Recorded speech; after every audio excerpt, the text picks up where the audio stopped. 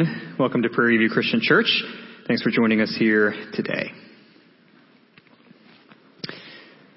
Last week we summed up Hebrews chapter 1 with 3 simple words. Jesus is better. He's better than the prophets. He's even better than angels. And if those things are true, it's not a stretch to suggest that Jesus is better than anything else we may be tempted to worship, pursue, or rely upon. That means he's better than our good works. He's better than worldly success. He's better than temporary pleasure. And he's better than any other so-called God you can think of. Jesus is better than anything and everything we can imagine. Nothing compares to him. Now, what is it that makes Jesus so much better than the angels? We saw that in chapter 1, verse 3. We read there that Jesus is the radiance of the glory of God and the exact imprint of his nature, and he upholds the universe by the word of his power. Jesus is eternal and uncreated. Angels were made. Jesus is God's Son. Angels are God's servants.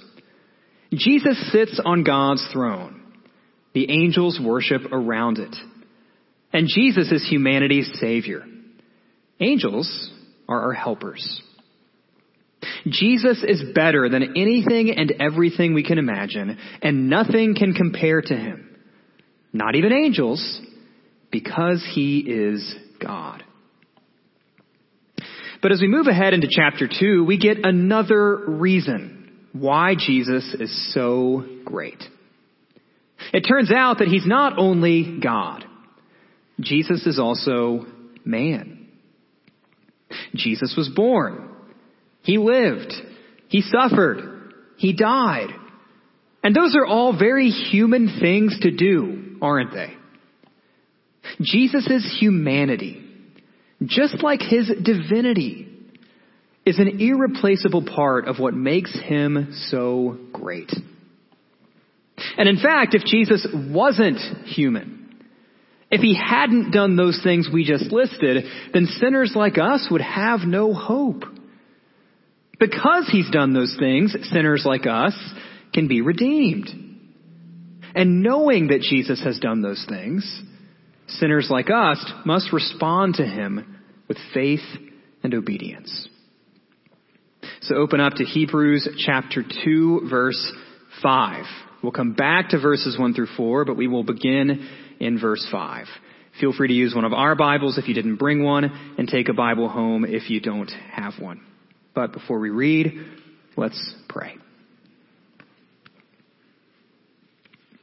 Father, again, thank you for this day. Thank you for this time that we have together to worship you. I pray that this basic idea that you are so much better than anyone and anything else we can imagine wouldn't just be something that we say, wouldn't just be something that we believe, wouldn't be just a proposition that we hold in our heads. But Lord, I pray that you would really let this truth sink into our hearts, sink into our bones. I pray that our words, our affections, our actions would reflect this belief that you really, truly are better than anything we can imagine. Lord, help us grasp even just the slightest taste of your glory and your goodness and your majesty and your power. And Lord, help us respond rightly, as we'll talk about this morning. Thank you for the people who are here in this place. I pray that what we say and do here would be honoring to you and good for us. I pray that you would grow us in our love for you, grow us in our love for your word, grow us in our love for your church, and grow us in our love for each other. And I pray that the words of this sermon, or the songs that we sing, or the prayers that we pray this morning would all just be one small building block in growing us in all of these things. And Lord, do it for your glory. We love you, we praise you, we honor you.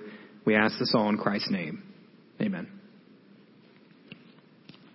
Well, starting in Hebrews chapter 2, verse 5. For it was not to angels that God subjected the world to come, of which we are speaking. It has been testified somewhere, what is man that you are mindful of him, or the son of man that you care for him? You made him for a little while lower than the angels. You have crowned him with glory and honor, putting everything in subjection under his feet.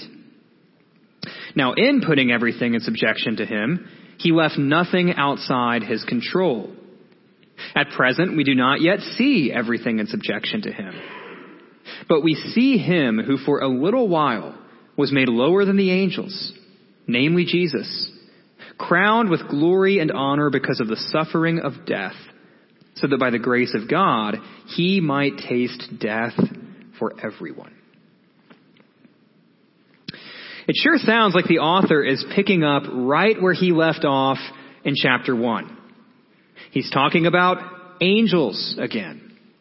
He quotes the Psalms again. This all sounds familiar if you were here last week. But the point that the author makes here is a bit different. For a time, Jesus appeared to be lower than the angels. After all, at least in the eyes of the world, there's nothing impressive about death on a cross. But Jesus did not stay that way forever. And one day we will truly see just how great he really is. He's been raised from the dead. He's ascended to the Father's right hand. So while we don't see everything in subjection to Jesus right now, sin, death, and Satan still cause a lot of havoc in our world. One day we will see everything in subjection to Christ. As surely as he died, rose, and ascended, one day Jesus will return. His kingdom will come on earth as it is in heaven, and we will see just how much greater than the angels he really is with our own eyes.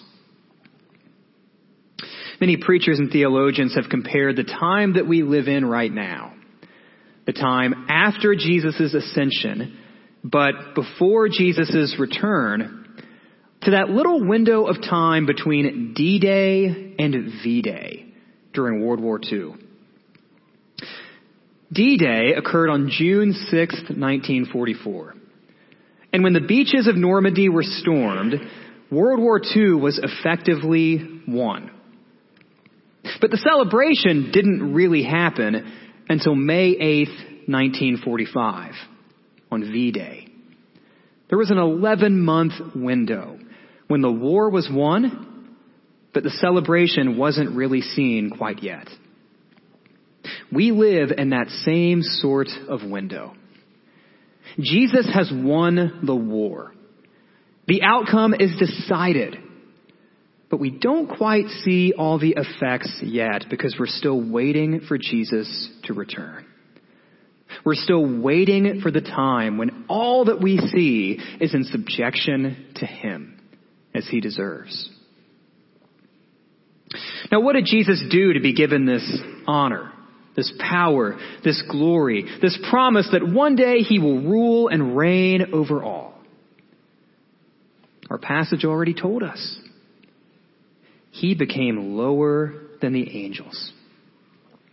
He tasted death for everyone. And as we said earlier, dying is a very human thing to do. So what makes Jesus so great? Well, his divinity. Covered that last week. And this week we focus on his humanity. He isn't just fully God. He's fully human. And we see Jesus' humanity nowhere clearer than when he experienced the suffering of death. And ironically, it's the cross. This moment of humiliation, when Jesus looks lower than the angels, that cross also becomes the time of his glory. But now we move ahead to verse 10. For it was fitting that he, for whom and by whom all things exist, and bringing many sons to glory, should make the founder of their salvation perfect through suffering. For he who sanctifies and those who are sanctified all have one source. That is why he is not ashamed to call them brothers, saying, I will tell of your name to my brothers. In the midst of the congregation I will sing your praise. And again, I will put my trust in him. And again, behold, I and the children God has given me.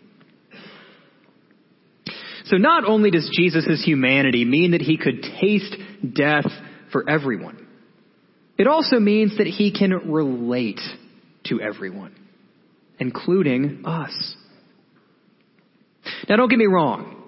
Jesus is utterly different than us. He's God, we're not. He's sinless, we're sinners. And Jesus is God's Son in a way that none of us ever can or ever will be. But make no mistake, because of Jesus, we too can be sons and daughters of God by faith. And that is so true that the author of Hebrews says something many theologians might be a little uncomfortable with. He calls us Jesus' brothers. We are Jesus' siblings in a way. Because God's Son became part of the human family, humans can become part of God's family. In the words of C.S. Lewis, the Son of God became a man to enable men to become sons of God. So what makes Jesus so great? His divinity and his humanity. He isn't just fully God, he's fully man. And even after all our sin, rebellion, failure, and brokenness, he is not ashamed to call us, to call me, to call you his siblings. Maybe you've experienced the devastation, the heartbreak, the shame of being disowned by a friend or a family member. You wake up one day and all of a sudden this person you value, you respect, you admire, you care about wants nothing to do with you. And you don't know why. Or maybe even worse, you do know why. And you deserved it. Because you really did do something wrong. God has not disowned sinful people like us. Rather, he has acted to reconcile us to him through Jesus Christ. Other people might disown you, but Jesus will not. Let's continue in verse 14. Since therefore the children share in flesh and blood, he himself likewise partook of the same things, that through death he might destroy the one who has the power of death, that is, the devil, and deliver all those who through fear of death were subject to lifelong slavery. For surely it is not angels that he helps, but he helps the offspring of Abraham. Therefore he had to be made like his brothers in every respect, so that he might become a merciful and faithful high priest in the service of God, to make propitiation for the sins of the people. We've talked about that word propitiation before.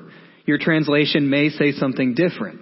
It may say something like atoning sacrifice, which is a great translation. A propitiation is a technical term for a sacrifice that takes away wrath, or maybe even a sacrifice that sends away guilt or sin. Verse 18, for because he himself has suffered when tempted, he is able to help those who are being tempted. So Jesus tasted death for us. He calls us his siblings by faith, but he also sets us free from sin and death. The author of Hebrews says that the devil holds the power of death. And you might correctly detect an allusion back to the Garden of Eden in those words. While death was God's judgment upon sinful humanity, there's a sense in which death belongs to Satan. After all, he's the one who opened the door to it when he deceived Adam and Eve. But ironically, brilliantly and beautifully, Jesus has taken Satan's own weapon, death, and he has used it against him. Jesus actually did what we see requested in the Psalms. Sometimes when they seek God's justice or God's deliverance, the psalmist would say something like, "May my enemies fall into the traps that they laid for others. May they fall into the pit that they dug." Well, that's what's happened to the devil. He has fallen into the pit that he dug. Because the one who has the power of human death has been defeated by a human's death. That human being Jesus. So in his humanity, Jesus defeated our enemy. He took our penalty. He freed us from fear and slavery. And he can even sympathize with our weaknesses. So what is it that makes Jesus so great? It's his divinity and his humanity. He tasted death for everyone. He calls believers his siblings, and he has set us free from slavery. Do you think any of the prophets could have done that? No. What about the angels? No. Only Jesus could do those things. And that's what makes him so much better than anything and everything else we can think of. You know, all this talk of Jesus' divinity and humanity matters. So much so that it was the biggest source of debate within the first several hundred years of the church. Christians rightly determined that this stuff really matters theologically. Christians like Gregory of Nazianzus wrote, "Whatever is not assumed cannot be redeemed." That's his way of saying that if Jesus didn't become a man, he could not redeem men.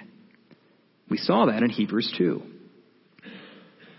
Another man named Leo the Great adds that we could not overcome the author of sin and death unless Jesus had taken our nature, aka our humanity, and made it his own. Thomas Aquinas wrote that to restore man, who had been laid low by sin, to the heights of the divine glory, what we were originally made for, the word of the eternal Father, though containing all things within his immensity, willed to become small. Remember what Hebrews 2 said? Lower than the angels for a little while. This he did not by putting aside his greatness.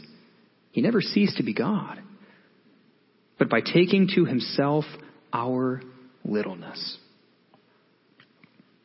These great thinkers of Christian history are all saying the same thing as the author of Hebrews. Jesus' humanity is an essential part of what makes him so great. But this stuff doesn't just matter theologically. It's not just about doctrinal statements or statements of faith. This stuff matters practically.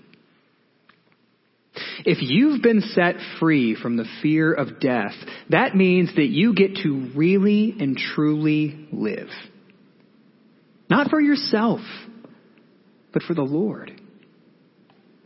And if Jesus knows what it's like to be tempted, because he really did become human, then we don't have to feel so helpless, so hopeless, and so alone when we're tempted. On top of that, the point of verse 18, just for the record, is not only that misery loves company. That's often the way we quote Hebrews 2:18.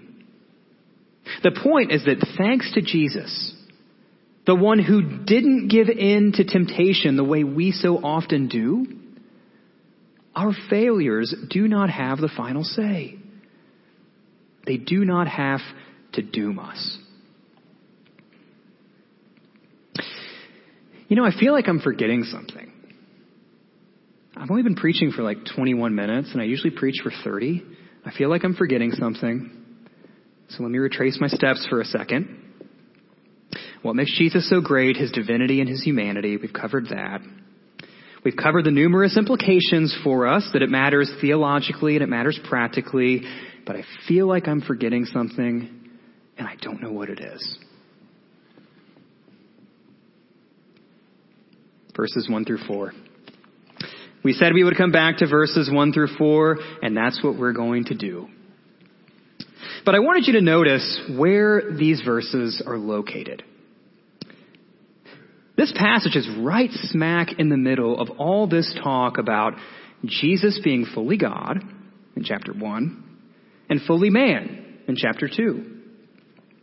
It's right in the middle of all this talk of angels and psalms and Jesus being so great and Jesus being so much better than everything else. Why are these verses right in between all of it? Well, these 4 verses tell us how to rightly respond to Jesus in all his greatness. So back to chapter 2, verse 1. Therefore, we must pay much closer attention to what we have heard, lest we drift away from it. For since the message declared by angels proved to be reliable, and every transgression or disobedience received a just retribution, how shall we escape if we neglect such a great salvation? It was declared at first by the Lord, and it was attested to us by those who heard, while God also bore witness by signs and wonders and various miracles and by gifts of the Holy Spirit, distributed according to his will. Jesus' greatness, everything we've talked about so far, his divinity, his humanity, and the sheer fact that he's so much better than anything and everything else, demands the right response from people like us. Pretend for a moment that someone asks you to watch their dog. And we'll just hypothetically call the dog Monkey. This person really cares about their dog, perhaps to an unhealthy degree. And they would be terribly upset if something bad were to happen to it. So that means that you take their instructions extremely seriously. You chew Monkey's food for him in advance, like a mother bird. You only give him water sourced from a melted Arctic glacier. You take a magnifying glass to every square inch of that dog's body to check for fleas and ticks. And you know that if you don't take this seriously, you will be in huge trouble.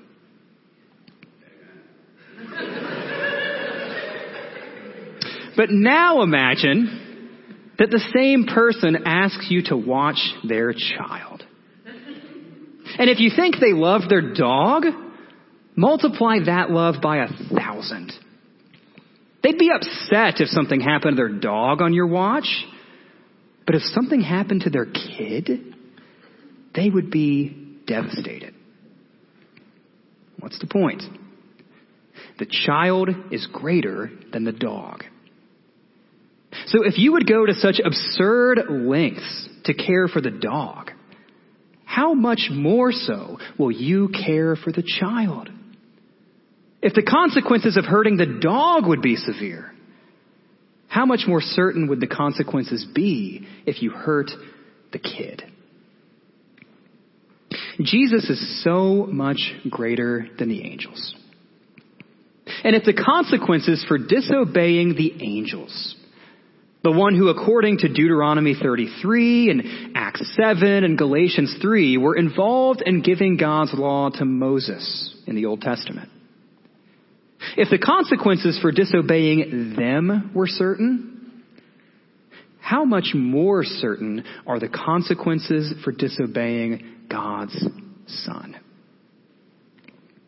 If you think drifting away from God's servants is bad, if you think taking for granted God's law is bad, then how shall we escape judgment if we drift away from God's Son, someone as great as Jesus?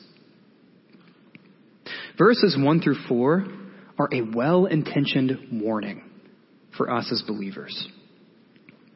As one scholar puts it, this warning is not designed to rob us of hope, but to steer us away from danger. The danger, of course, is drifting away from the message that we've heard and the Jesus who it's about. That phrase, drifting away, comes from the world of sailing. Out on the water, especially in the ancient world where there was no GPS, you had better make sure that you were staying on course.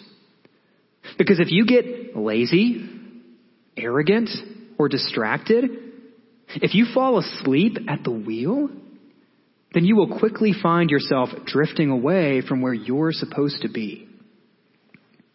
And what's scary to think about is that it doesn't take a massive storm to get you lost on the water. If you're just a few degrees off for a long enough time, you can miss your destination entirely.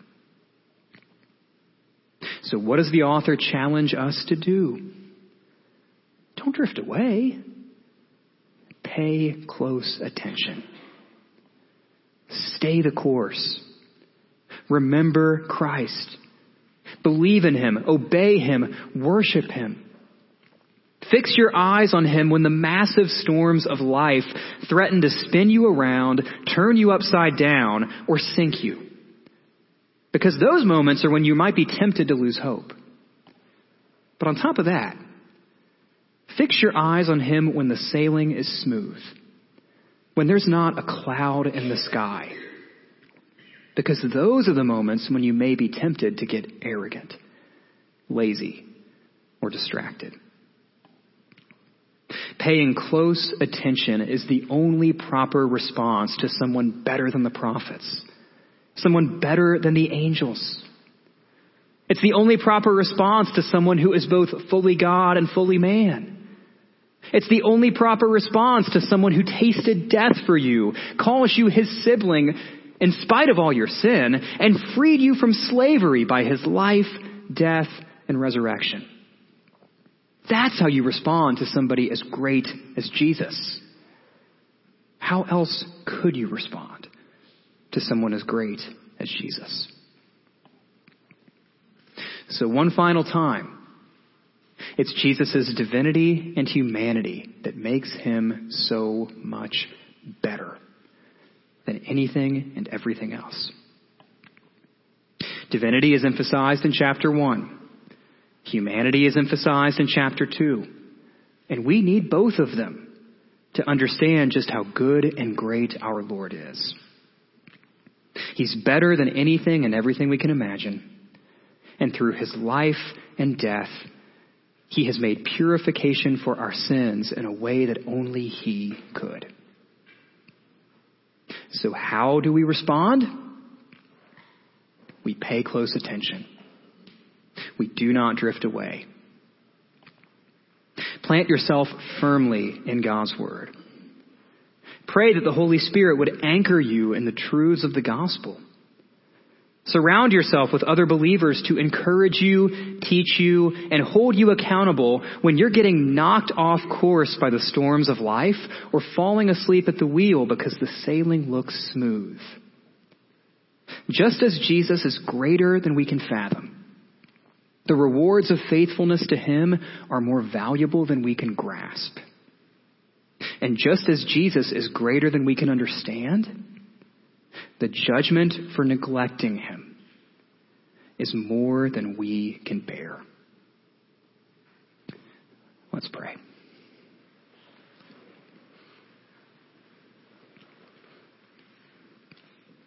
Father, again, thank you for this day. Thank you for your word.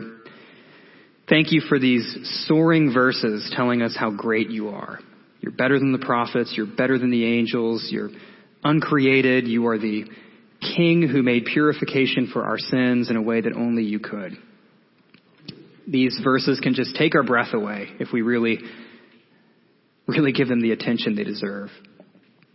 But Lord, also thank you for the verses of warning, right smack in the middle of chapters 1 and 2. Lord, help us respond rightly to your goodness and your greatness. Help us pay close attention to who you are. Lord, help us not drift away, whether the big waves of suffering and hardship threaten us, or whether the small waves of laziness or arrogance or distraction can slowly but surely nudge us off course. Lord, help us pay close attention to you. And one way we can pay closer attention to you is by being reminded of how great you are. Because when we see how great you are in your humanity and in your divinity, we want to pay close attention to you. Everything else starts to just pale in comparison. So Lord, help us know how great you are and respond rightly to your greatness with faith, trust, obedience, worship, joy. Help us pay close attention. Lord, by your grace, help us not drift away. We love you. We glorify you. We honor you. We ask this all in Jesus' name. Amen. Let's stand together as we sing.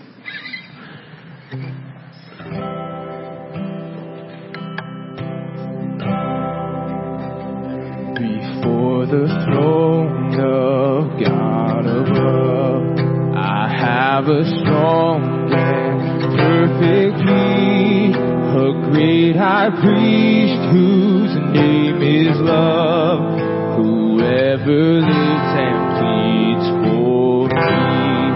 My name is written on his hands, my name is written on his heart.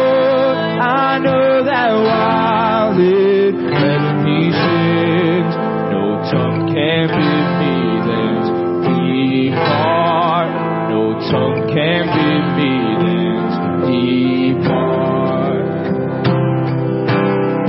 When Satan tempts me to despair and tells me of the guilt within, upward I look and see him there, who made an end of all my sin. Because the sinless Savior died, my sinful soul is counted free. For God the just is satisfied to look on him and pardon me, to look on him and pardon me. Behold him there, the risen Lamb, my perfect, spotless righteousness, the great unchangeable I am, the King of glory and of grace.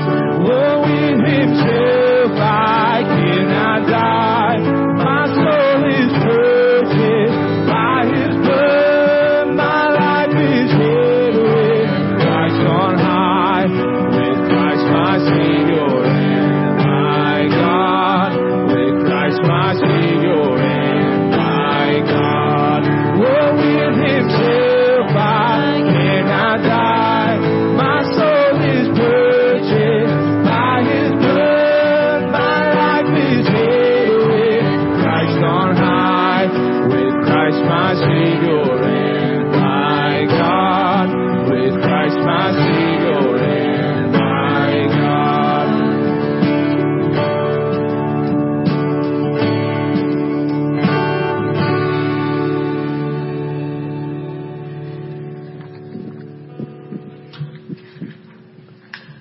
There's a line from that song that really kind of captures how amazing Jesus' incarnation is, his humanity and his divinity. And it's that line that Jesus is the great unchangeable I am. Because people would hear that and think, well, if he's the great unchangeable I am, how in the world can he die on the cross? That doesn't make a whole lot of sense. God's not supposed to die. God can't die.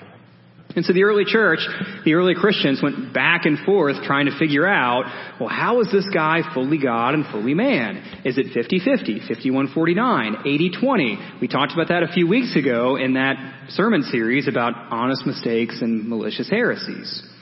But the early Christians rightly determined from Scripture that Jesus is 100% God and he's 100% man. And if you can't wrap your mind around that, that's okay. Because that's what Scripture teaches. And that is what makes Jesus so great. That this great, unchangeable I am can also somehow die on the cross for our sins. So if you have any questions about what it means to trust in Jesus, the fully God, fully man, Savior of the world, then by all means talk to an elder, talk to a pastor, someone with a name tag. We'd love to have that conversation with you about becoming a follower of Christ. And if you're already a follower of Christ and you would like prayer or encouragement, by all means, hunt one of us down for that as well. But with that, I will close our service in prayer, and we hope you'll be back next week as we press on in the book of Hebrews. Let's pray. Father, again, thank you for this time we've had together. Thank you for your Son, Jesus. Lord, I pray that we wouldn't hear a sermon like this and just view it as theological review to make sure we're saying all the right things and taking all the right stances, but that we would read chapters like Hebrews 1 and Hebrews 2 and the rest of the book for that matter, and be continually, repeatedly brought into awe and wonder as we consider who you are and what you've done for us, all your greatness and all your goodness. And be with us in the week ahead. No matter what comes our way, remind us that you tasted death on our behalf, that you rose from the grave, that you call us your children. To a degree, you even call us your siblings. And Lord, remind us that you can sympathize with our weaknesses, that we don't have to fear death because you already overcame death. Lord, give us that hope, that joy, that confidence, that trust, that faith. And help us stay on course in the week ahead in a world filled with all kinds of winds and waves that threaten to knock us off track. Lord, help us pay close attention, stay on course. We love you. We glorify you. We ask this all in the name of your Son, Jesus Christ. Amen.